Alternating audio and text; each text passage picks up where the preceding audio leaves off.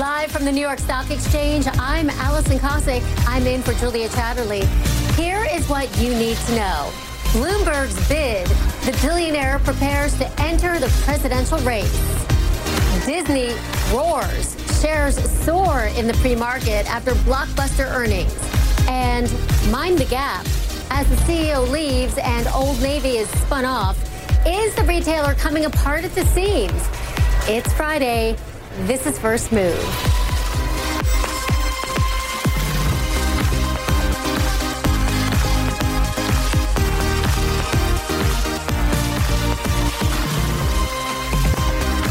Welcome to First Move. Great to have you with us. We made it to Friday. Let's begin with a check of the markets. Futures at the moment are pointing to a flat to lower open for U.S. stocks as investors await more clarity on U.S.-China trade negotiations. The Dow and the S&P closing at record highs on Thursday after China said negotiators have agreed to cut tariffs as part of a trade deal. But there are conflicting reports over whether the White House is willing to cut right now. Hopes for a trade deal have been pushing bond yields higher. U.S. 10-year yields, they took their biggest jump since late 2016 on Thursday and are currently approaching 2%. That's a big change from just a few months ago when yields were plunging on fears that the U.S. was headed for a recession. We are going to have more on all of that and all the markets later in the show. But first, let's get to our drivers.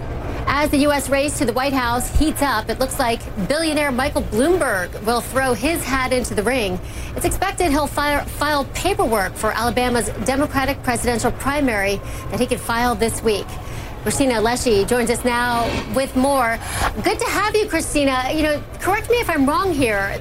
Is this a surprise? Because wasn't it just in March that Michael Bloomberg said he wasn't running? What changed here? That's what I reported in March, Allison, and it's not surprising that Michael Bloomberg wants to be president. What is surprising, to your point, is that he's jumping back in after saying that he was leaning against doing this, and he's jumping in so late at this juncture. Look, at the end of the day, Michael Bloomberg sees an opening because of Biden struggling in the polls and Warren's rise. So he sees an area for a centrist Democrat appealing to specifically moderate Democrats in the suburbs. And that is the person that he's going after. He has significant challenges. Resources isn't one of them because he's worth about $52 billion and he's willing to spend a tremendous amount of money. But, you know, there is a challenge around polling. In the very last national poll that we got, he was clocking 2%. That is not a very promising number. That said, sources close to him tell me that they, plan to spend, if he does move forward with this, plan to spend time and money making sure that he has a tremendous amount of name recognition. Sources close to him are also telling me, look, when Buttigieg started out, he was pretty low on the polls too, and look and see what the progress has been made, looking at the progress that he's made over the last couple of months. So when you look at all that information, Bloomberg is the data guy. He made his fortune off of financial data, but he's kind of ignoring the polling data that's out there, really thinking that there is an opening politically, going with his gut here. That said, a final decision has not been made. We really have to see what happens next. The next state that has a deadline for filing to get on the ballot is New Hampshire next week. So I'll be watching to see if Bloomberg files there. What's the reaction, Christina, from the White House, from President Trump? Because many are saying, look, this could really shake things up for him, that, Michael Bloomberg could really be a contender.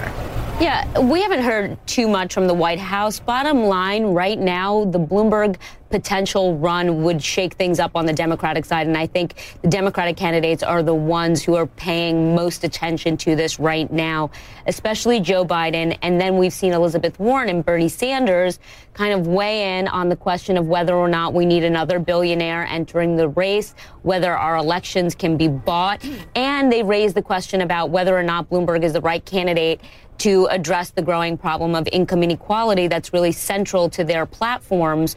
So I think for the time being, Bloomberg, yes, does present a unique risk to Donald Trump, but in the near term, he presents a greater risk to the other Democrats running in the field and making it essentially way more complicated for Joe Biden at this point. Yes, many saying that he poses a greater risk for Joe Biden, opening the way for Elizabeth Warren, something that Wall Street would not be too favorable about. All right, Christina Alessi, thanks so much for joining us. Of course. Disney Magic is casting a spell on investors. Shares are roaring in the pre-market after Disney reported better than expected earnings, helped in part by its remake of The Lion King. Frank Pallotta has the details on all of this. Frank, I want to get to The Lion King at the end because I want to get your opinion. But first, let's talk business. We've got just days to go before the streaming service lifts off. You think there's no risk here, but there's a risk here for Disney Plus. There's a risk here for CEO Bob Iger, isn't there? Yes, there is. I mean, if you think back, this company was founded in 1923. So over the last 96 years, it's made its money off of theme park rides, TV shows, movies, Mickey Mouse plush dolls, or Buzz Lightyear action figures, whatever you want to buy. Now it's going into a whole new segment with streaming. This is a completely new area. Now, can Disney succeed? Yes, it is primed to succeed. Disney Plus has a low price at $6.99 and a treasure trove of deep content from their vault, from Marvel to Mickey Mouse to Star Wars. But what's important here is also this is a huge risk, not just for Disney, the company, but for Bob Iger, the leader of the company himself. He's going to be stepping down. At least he says he's going to in 2021. And this might be the last great undertaking and possibly the biggest bet he takes on the way out. Walk me through, Frank, why it's a big deal that Amazon and Disney partnered up. What's most interesting here is that we've been talking about the streaming war. And if you don't know what the streaming wars are, that's all these different companies, both tech giants and legacy companies, legacy media companies coming together, from Netflix to Apple to Disney to NBC Universal to CNN's parent company, Warner Media, all battling it out.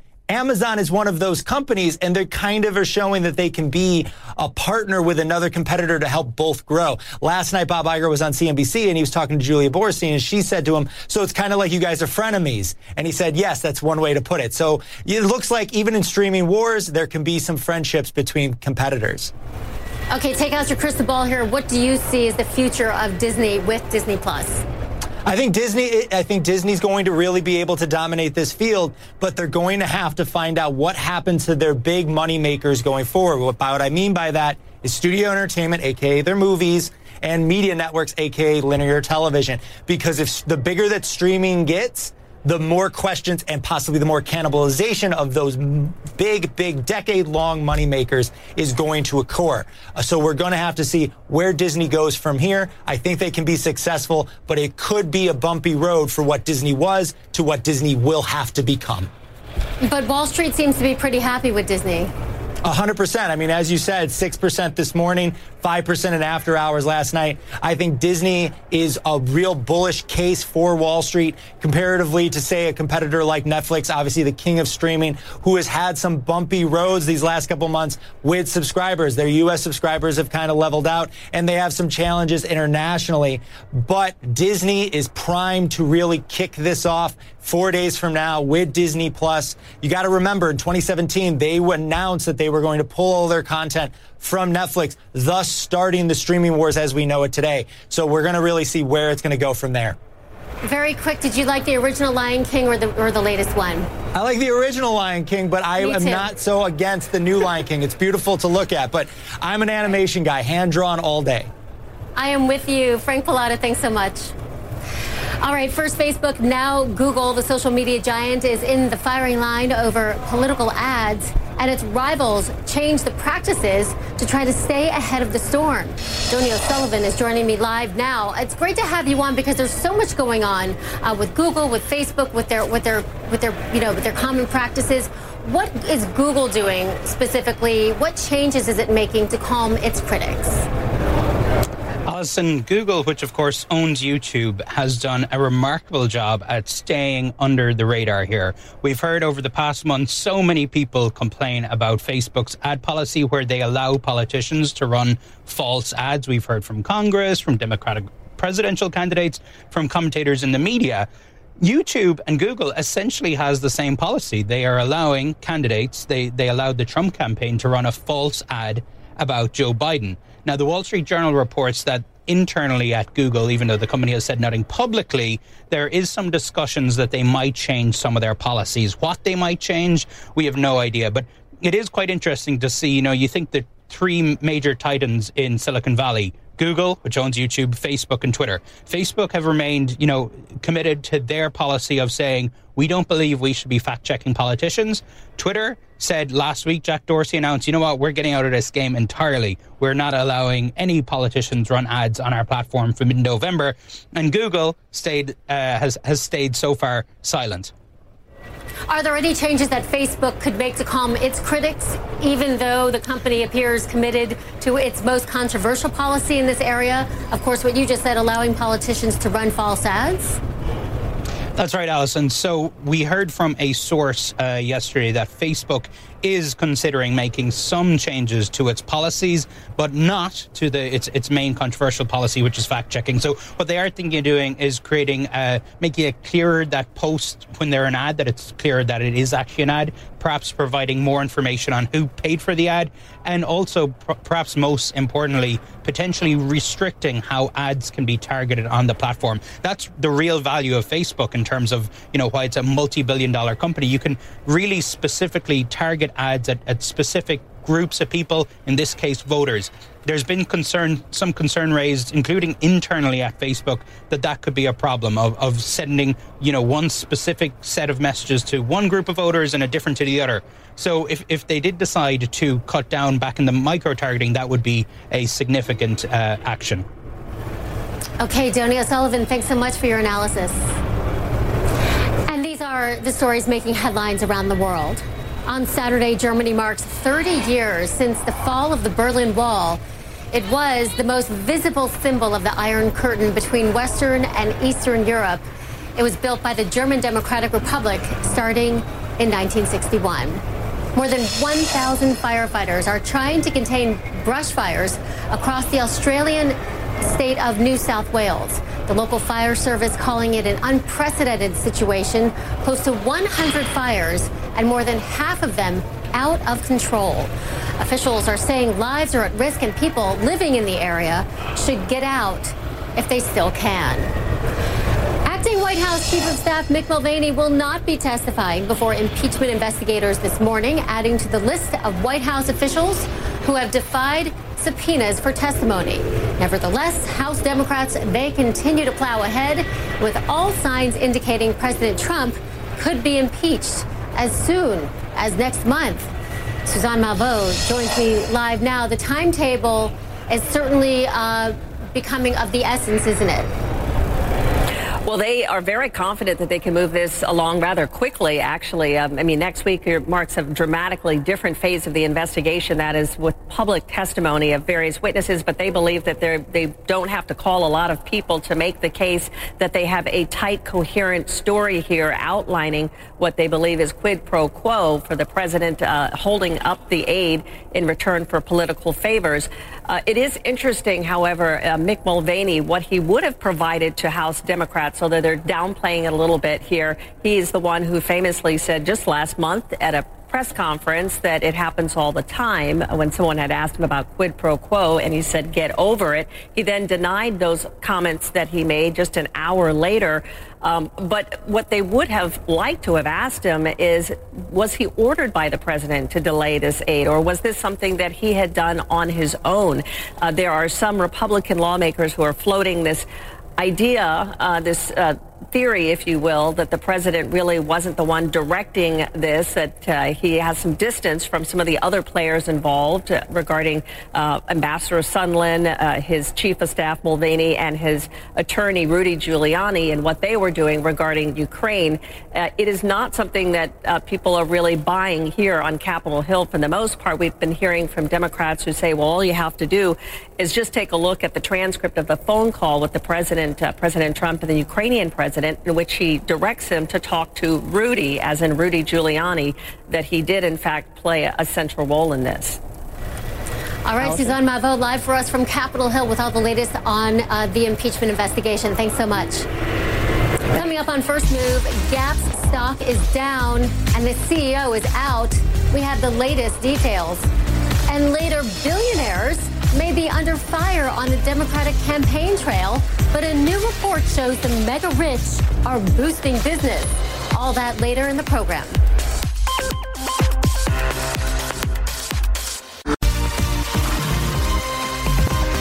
Welcome back to First Move. We are live at the New York Stock Exchange, where it's still looking like a mostly flat open for U.S. stocks. The Dow and the S&P finishing at all-time highs in Thursday's session, and all the major averages are set to finish the week with gains. That said, investors are clearly hoping for more clarity on trade over the next few days. There are conflicting reports over whether the White House is on board with cutting tariffs as part of the ongoing U.S.-China negotiations. Another big trade deadline is on tap for next week. President Trump must decide by Wednesday whether to slap tariffs on European auto imports. Meantime, Gap's stock is plunging in pre-market trading. The retailer announcing its longtime CEO is stepping down before the spinoff of its budget line, Old Navy. Claire Sebastian is on this one and joins me live. Good morning, Claire. So what happened here? Because Art Peck was expected to stay on through the spinoff of Old Navy. What happened here? Well, Alison, I think it's interesting to note that at the same time as announcing his departure, the company has also issued a profit warning for the third quarter and reduced their guidance for the full year. They now say they expect comparable sales, which are in stores that are already open for a year. They expect those to be down 4% versus flat in the same period last year. And particularly interesting to note that they expect a decline of 4% in Old Navy stores. They were up 4% in the same period last year. So I think people are looking at this. He was, as you say, supposed to stay on through the spin-off, which was supposed to happen next year, and questioning whether this might be the company reevaluating its options here. The spin-off, the thesis behind that was that Old Navy is the strongest part of the company. It's shown consistent sales growth under under Art Peck, where the other parts, the other brands have faltered. But is that still happening? If you look at the numbers from this quarter, I think there is some doubt around that. Is the thinking at Gap that maybe they can get back on their feet with a new leader, because they've clearly fallen so behind? Well, I think the thinking is probably that they haven't got back under their feet on their feet under this current leader. If you look at the share price since he took over in February of 2015, it has more than halved in value. Art Peck was supposed to be the man who was going to bring Gap into the digital age, but it's continued to falter. And part of that is because of its presence in malls. It continues to be one of the biggest mall tenants in the U.S. Part of that is because it hasn't been able to appeal to a younger customer. It hasn't been able to bring its e-commerce offerings up against the competition. And I think really they're looking at bringing in a new person who can really bring this turnaround to bear. But as of now, they don't have a permanent CEO. Robert Fisher, who is the son of the founders and non-executive chairman on the board, he is going to step in actually for the second time. He's done this before in 2007. So right now we have a bit of a leadership vacuum at Gap, and I think that's one of the reasons why you see the share price down today. Yes, I think that's not all that Gap is lacking, unfortunately, not just its leadership. All right, Claire Sebastian, thanks so much. And the Gap and other major retailers begin reporting third quarter earnings later this month. Earnings season has been mixed so far, but investors hope profits will strengthen if the U.S. and China reach a trade deal. Tom Bercelli joins me now live. Joins me here with his take on the economy and the markets. He is the chief U.S. economist at RBC Capital Markets. He walked here in the cold to make it to talk about the markets with me. It was a little cold, I'm not going to lie. So we are watching the markets kind of come off this euphoria with this sort of phase one with U.S.-China, a U.S.-China trade deal. And the reasons here are not so clear, though. But we have seen the market really rally on this. Is it setting itself up for failure because the details really aren't out? Yeah, so I would say it this way. I think a fair sort of blanket statement, which I'm sort of loath to do generally, but I think it's fair to say if, this thing crumbled, if all of a sudden phase one got kicked down the road to some other point, sort of, call it early next year, I think the market would act very harshly to that news. But we don't get any sense that we're going down that path. You even had Peter Navarro, who's one of the bigger trade hawks within the administration, come out today and say, it looks like we can basically exclude the December 15th tariffs, assuming a deal is signed. So for even him to say that, I think that it seems like we are moving in sort of the right direction. Do you think at this point the market is depending on the Fed's monetary juice rather than the fundamentals of the economy as the path to gains? What's your opinion on I love this question. So I think that it's what's happened in the market over the course of the last year, maybe even a little bit more than that at this point, it is entirely a function of trade policy. This was never a monetary policy problem, right? Like, there was nothing that the Fed could have done in terms of cutting rates that would have sort of restarted capex or capital expenditures spending. So no, this is not a monetary policy problem. The Fed cut rates 75 basis points, and I promise you that is not going to show up in any material way from an economic perspective. What will show up is if you can remove trade from the table, if you can get some positive resolution, I think that allows sort of positive sentiment to kick in, because that has been the problem. It's entirely a function of poor sentiment that has been sort of driving sort of the capex space in particular. Okay, so let's just say for argument's sake that a trade deal does happen, whether it's a mini deal or a big deal. Yep. What is the next catalyst for Wall Street? So, and again, another good question. So I think that if you think about sort of how the year is going to unfold, the coming year, it's very easy to make the case that you're going to have a really rock-solid economic backdrop. Consumer remains in really good shape. If you can get trade off the table, to get capex to kick in, you can actually have another economic sector that is actually able to provide a little bit of juice from an economic perspective. So I think what people are going to want to really start to focus on is, sort of the consumer fundamentals. How good or weak are they? And we, of course, think that they remain really sound. And I think that'll be enough to have another good year in 2020, whether it's from an economic perspective or from a markets perspective. Then why the disconnect in earnings? I mean, we're in another earnings. We're in an earnings recession, literally, and another earnings contraction is expected.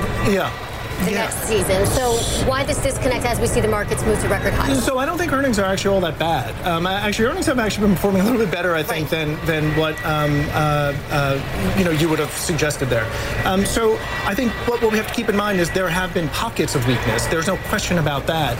Anything tied to sort of the trade space, manufacturing is a great example of a sector that has been performing pretty poorly. But generally speaking, earnings have been okay on balance. The bar was set really low. Without question. Let's talk about bond yields very quickly. They're moving higher. 10-year yields, they're flat today, but they did hit a 3-month high on Thursday. It's a big change from a few months ago. What is the bond market telling us? So it's been very interesting, the lift that we've seen from a bond market perspective. I think the bond market in yields, I think the bond market was very fearful of this trade war going down a really bad path, an even worse path than what we've already seen. And so now I think what the bond market is effectively saying is it looks like there is some resolution at our doorstep, and so that has allowed yields to lift. I think yields can continue to drift higher. You can easily get north of 2% over the coming several weeks, and I think even stay there, again, as long as we can get some resolution from a trade perspective. You're very positive, but we can't just ignore that we had some downbeat data. Manufacturing, ISM. The jobs numbers are expected to move to worsen. Is that something we just sort of turn our backs to? No, not at all. In fact, I think if we keep straight in front, what we'd actually realize is that is actually not that bad. Yes, ISM has actually been performing pretty poorly, but what's interesting is this is obviously a measure of sentiment, and if you look at other regional sentiment manufacturing indicators, they haven't performed nearly as poorly as ISM. I mean, there's a schism between ISM and the regional data, which are actually holding up a little better.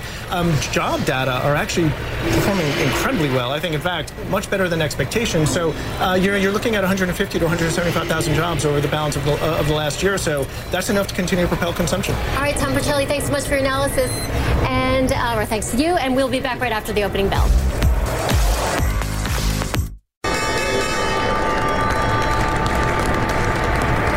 Welcome back to First Move. I'm Allison Cossack. We are live from the New York Stock Exchange, and that was the opening bell. As expected, we have got a flat to lower open for U.S. shares as we wrap up the first full week of trading for November.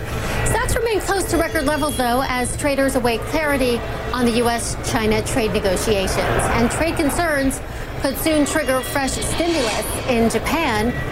Prime Minister Shinzo Abe is asking his cabinet to draw up a fresh stimulus bill that includes funds for major infrastructure projects. It would be that country's first stimulus measure in 3 years. Time now for a look at the global movers. Shares of the Gap are falling in early trading. As we just mentioned, the retailing giant's CEO is stepping down after almost 4 years at the helm. The company continues to suffer from slowing sales. It's issuing a third quarter sales warning and cutting its guidance for the rest of the year. Shares of Zillow are moving higher on online real estate. The online real estate platform is reporting better than expected third quarter revenues. Sales soared more than 100% during the period. Zillow says its so-called home flipping business is doing especially well. Shares of Alibaba are advancing. Reports say it will launch its long-awaited Hong Kong share offering later this month. Disney shares are higher, too. The entertainment giant is reporting stronger than expected earnings and revenues. The results come just days before the launch of its new streaming service, Disney+. One cause for concern here, weakening results at Hong Kong Disneyland. Attendance has been hurt by the ongoing pro-democracy protests there. Okay, let's dig a little deeper into those Disney numbers. In the 3 months that ended in September, parks and movie studios delivered strong operating profits. There was a small dip in the media division, though. The cost of launching Disney Plus took the operating losses to $740 million, although that was less than analysts had expected. Nate Fisher is the chief investment strategist at Strategic Wealth Partners, and his company owns Disney shares. So glad to have you with us. Good morning. Good morning. So we saw Disney's profits jump, but so did its expenses. I understand that you've got to spend money to make money, but at what point does that spread become worrisome for the company and for investors? I don't think it's really worrisome right now. Everything's hinging on Disney Plus launch, as you mentioned, next week, and then they're going to launch 2 weeks out in Australia and New Zealand, and then come March of 2020, the rollout in Europe. So as you mentioned, you have to spend the money up front to get the platform up and running. At the end of the day, content's king, and Disney has 70 years of content that they're ready to put on this platform and see if the investors or the user appetite is there to watch the programming. Oh, no doubt it's the content that's going to draw those members in. I agree with you there. But we did listen to CEO Bob Iger focus a lot on Hulu on the conference call as part of Disney's overall strategy to kind of pounce on Netflix. What has to be done here to succeed, to kind of succeed or to win those members away from Netflix and really make a difference here? So I think the three-pronged approach that Disney is going to be using with the bundling at $13 price point with Hulu, ESPN Plus, and now Disney Plus is very competitive with Disney's offering, which is $13 for their basic subscription, right? So you're not only playing into the sports enthusiasts with ESPN Plus, you're playing into the family, the adult, and the child content with Disney Plus, and then in Hulu you're getting the aggregator, which essentially, if you go up to the basic and TV, you get live TV, and you're getting other content from other networks as well that's going to aggregate on there. So that is a very compelling proposition for anybody looking to cut the cord. All right, so from Hulu to Marvel, the companies that Disney is over, the pressure really is on these other companies to create content that's going to bring in new members, that's going to draw in these new members, talking about productions like movies and series and shows, and bring these shows and movies straight to streaming. What are you seeing content-wise from these companies and the pressures that are on them? Talk to me about that. So obviously, Netflix has a lot of headwinds from a cash burn perspective to generate content, to essentially acquire the talent to create the content. This is Disney's wheelhouse, right? They own studios. They have a deep talent bench of creative people, and they're really good at making content across different genres. So for a deep-pocketed competitor like Disney, there's a lot of advantages on their side to continue to roll out new content, originals, movies, and push that through their streaming platform. So all eyes will be on how they execute the streaming platform, and the stock potentially will re-rate higher if there's positive data points about subscriptions getting on the Disney Plus platform. Right now, management's looking at anywhere from 60 to 90 million subscriptions over the next 3 years, and that's probably conservative given the fact that they have a partnership with Disney, which should allow them, or not Disney, but Verizon, to allow them to enter about 20 million U.S. households in the next 12 months. So there's definitely a lot of people just looking to see the data points on Disney Plus. I don't think anybody's worried about content from their standpoint. that puts, as you mentioned, a lot of pressure on other people trying to generate content to compete. Okay, Hong Kong's political crisis is certainly impacting Disney, specifically at Disneyland there, but not just last quarter with operating income falling, but predictions for that income drop to actually accelerate in the coming quarters. What do you think Disney can do to mitigate this impact? So the Hong Kong thing is one very off thing. It's still not as meaningful as Disney World and Disneyland in the U.S. The parks are doing fine. Attendance is strong. They're raising ticket prices. But on the call, management mentioned there might be a little bit deferral from visitation as they ramp up the next exhibit of the Star Wars phase, and that's going to happen over the next couple months. So people probably wait, and once both exhibits are open, then the floodgates probably open. So I'm not worried about the Hong Kong in particular. It sounded like Paris was doing well. So the parks in general are fine in my view. Okay, Nathan Fisher of Strategic Wealth Partners, so great talking with you today. Thank you. All right, up next, an e-cigarette crackdown. In China, there are calls for a public vaping ban, even though the industry is worth billions and growing fast. Health officials say the number of vaping-related deaths in the U.S. has risen to 39, with 2 more reported in the past week. The government is scrambling to clamp down on the industry and is trying to take flavored e-cigarettes off the market. But China is going a step further. Beijing is calling for a ban on vaping in public and has already prohibited the selling and advertising of e-cigarettes online. David Culver joins me live now from Beijing. Good morning. Hey there, Allison. Good morning to you. This can't be understated. I mean, this is a multi-billion-dollar industry here, e-cigarettes. To fully understand the impact, though, we needed to head south to Shenzhen. That's the city that dominates e-cigarette making here in China and really provides much of the global supply. It's there we were able to get a feel for how these growing health concerns are impacting and really hurting business. But it's there we also got their take on government regulations, and that may surprise you. In a city often called the Silicon Valley of China, Shenzhen is now widely viewed as a global hub for e-cigarette makers, an industry that in recent years has grown rapidly with few boundaries. But that is changing. Okay, for example, this is one samples from the customer. Inside this sleek high-tech laboratory, chemists are testing the oils and materials used in e-cigarettes, determining the level of nicotine advertised versus what's really in the product. Local manufacturers send their e-cigarettes to this private lab to be dissected. Have you had to tell some of the companies before, your product is not meeting the standards right now? Sure. You need to change it? Sure. The business is called Shenzhen Bless Electronic Technology. They tell us they have contracts with more than 24 Chinese e-cigarette makers. Product manager Wang Shengfu sees their role as enhancing the standards of the e-cigarettes coming out of China.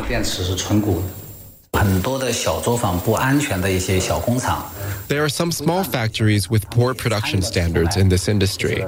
They also hope to make money from this huge market. But our company is always sticking to guarantee the safety and health of our products. China is home to the world's leading manufacturers of e-cigarettes. Taishan, a prominent financial publication, says in 2018, Chinese vaping-related sales reached $4.8 billion, adding that 85% of the vaping products end up as exports, most to the U.S., or at least they did. In September, amid growing health concerns over the impact of vaping, Trump administration officials said they plan to strip all flavored e-cigarettes from the market, hoping it will help curb vaping, particularly among young people. China going further.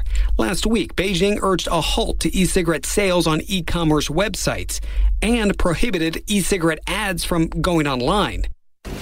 The move's impacting the estimated 1,000 vaping-related businesses here in Shenzhen. Are you still confident, Mark, that what you're making here is safe and healthy? Yes, we are safe. Mark Lee showed us his factory. It was clean, orderly, and appeared to be focused on quality control. Lee's team testing each e-cigarette before allowing them to leave the plant.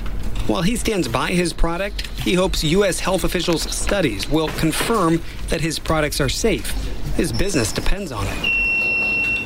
To give you an idea just how significant the U.S. market is to factories like this one here in China, when vaping concerns hit the headlines in September, their sales plummeted, some 70%. They went from 300 employees down to just 40. It is widely advocates for Chinese government intervention, hoping it will weed out harmful products that he says are giving the rest a bad name. And he supports Bless's efforts to create an industry standard in China. For its part, Bless says they're taking a leading role in creating regulations. We have participated in drafting the standard, and we believe the government will issue the national standard soon. The absence of any e-cigarette national standard in China has not stopped them from enjoying the products they've tested. Wang confident the smoke will clear. The industry will thrive once again. Shortly after we interviewed Mark Lee, that one manufacturer, Allison, he messaged me to say that he had these grand plans for a second facility. He has now scrapped those plans because business simply is not strong enough. A lot of the manufacturers here in China are now turning away from the U.S. market because that seems to be no longer viable, and they're turning to hopefully market, in their minds, domestically. We'll see how that goes. Regulations, meantime, here could come out any day now. Exactly. Federal regulations are expected here on electronic cigarette flavors within days. So we are seeing the beginnings of a crackdown. David Culver, thanks so much for that great reporting. Saturday marks 30 years since the fall of the Berlin Wall, and for decades it stood as the most visible symbol of the Iron Curtain between Western and Eastern Europe.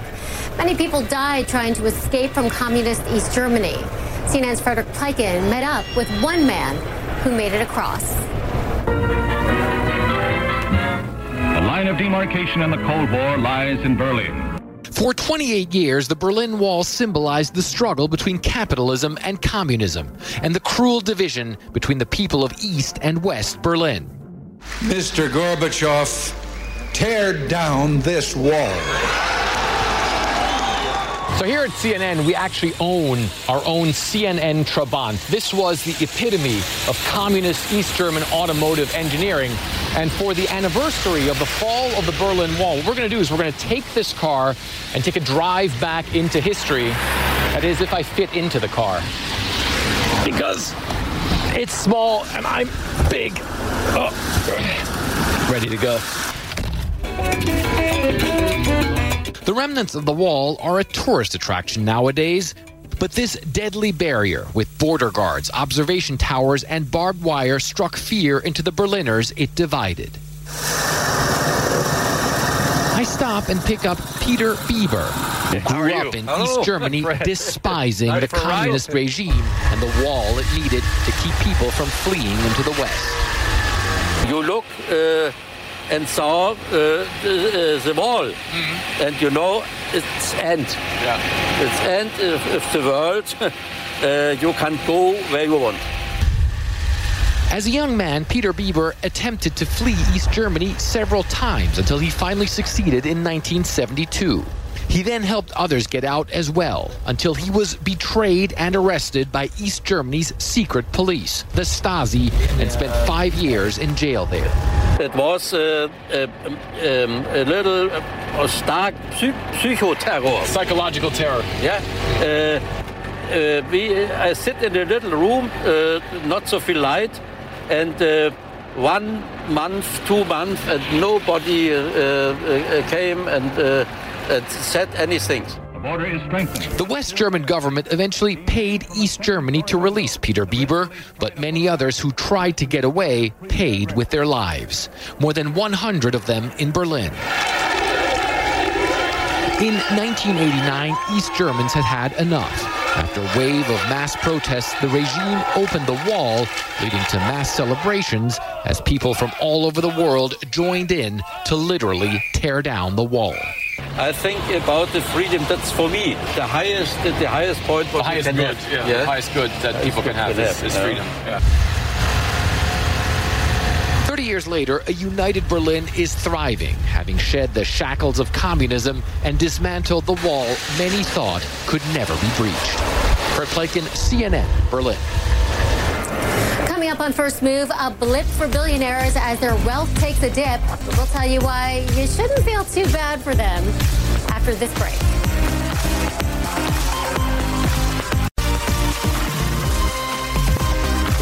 Welcome back. I'm Allison Kosik, and love them or loathe them, you can't turn on the news lately without bumping into a billionaire.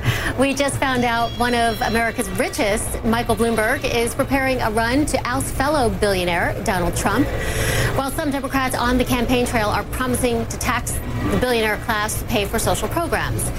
Well, there's a new report out looking at how they fare in business. A UBS study says companies headed by billionaires perform better on the stock market. For more on this, John Matthews joins me right here live. He's the head of Ultra High Net Worth Americas at UBS Global Wealth Management. And as I was saying, talking about billionaires, one of my favorite subjects, a girl can dream, right? Absolutely. Yeah. So give me a quick and dirty about the billionaire report, some of the highlights that stand out for you. Yeah, Allison, thanks. And by the way, this report's written about billionaires, but it's not really written for billionaires. This is for all of us to learn what incredible wealth creators have done over time. And so we can really learn from billionaires. First of all, the billionaire, actually wealth and number of billionaires declined in 2018 after a 5-year incredible trajectory. So actually a decline in everywhere in the world except for the United States. So once again, the U.S. economy proved to be incredibly resilient. We added wealth and another 33 additional billionaires in the Americas just in 2018. Okay, well, those are amazing statistics. So let me jump to politics very quickly. Michael Bloomberg looks like he's going to jump into the presidential race. Would you think that he would be seen as more of a villain or a savior for the Democrats? Well, it's hard for me to, I don't really comment on politics. We have clients that half our clients are probably on one side and the other half on the other side. But what I can say is when you look at this wealth creation through billionaires, they've done it through both parties, right? It's been like in a 30-year wave, both Democrats and Republicans. So I don't think it really matters who's at the top in terms of wealth creation for billionaires. And you talked to me about this during the break, that most billionaires actually are self-made, that they didn't just come from money. So knowing that, how do you feel, maybe some of your clients feel, about Elizabeth Warren kind of beating up on billionaires? How fair is that? I mean, look, they are living the American dream, the very thing that Americans want to live, and she is stomping all over that. Yeah, once again, we care about our clients, and we try not to get in those conversations. But if you look at some of not only the wealth creation, the trickle-down effect that billionaires have, the report last year showed that they employ over 29 million people around the world. So there's a trickle down in wealth, job creation, but most importantly, philanthropy. 204 of billionaire families have already signed on to the Giving Pledge, which means they've signed on to give away half of their net worth over time to philanthropy. So there's some good, can't speak for all of them, but there's a lot of good out there as well. And average investors can make some money if they just look at what billionaires are doing, especially in the stock market. Explain what you found. The billionaire effect, we went back over the last 5 years, we've discovered that billionaire run and founded companies seem to be performing better. So we went back over a 15-year time period, and it's almost a double the return from public markets measured against the MCI All-Cap World Index, 17.8% to 9.1%, almost a double. So then we dug down deeper and said, what are the characteristics and why? 3 really quick ones. They are incredibly risk takers. They will take risks. They're all in. They're determined to win. They will search the globe for opportunity. So globalization has been really good for billionaires. And finally, they are very long-term focused. I had dinner with a billionaire client of ours just last week, and I said, tell me the secret of your success. And he said, I don't measure our success in quarters. I measure our success in 100 years. So long-term focus. Is this a lesson to U.S. investors to follow where billionaires go, where they invest their money? I think it could be. I mean, I think, listen, it's a good path to see how wealth's being created over a long period of time. The average billionaire is 67 years old. So these aren't people that wake up one morning and they invent something. Doesn't happen overnight, folks. Yeah, it's a long-term thing. All right, John Matthews, it's been fabulous talking with you about one of my favorite topics, billionaires. Thank you. Okay. All right, and that's it for the show. I'm Allison Kosik, and you've been watching First Move, CNN Newsroom. That's up after the break. Have a great weekend, everybody.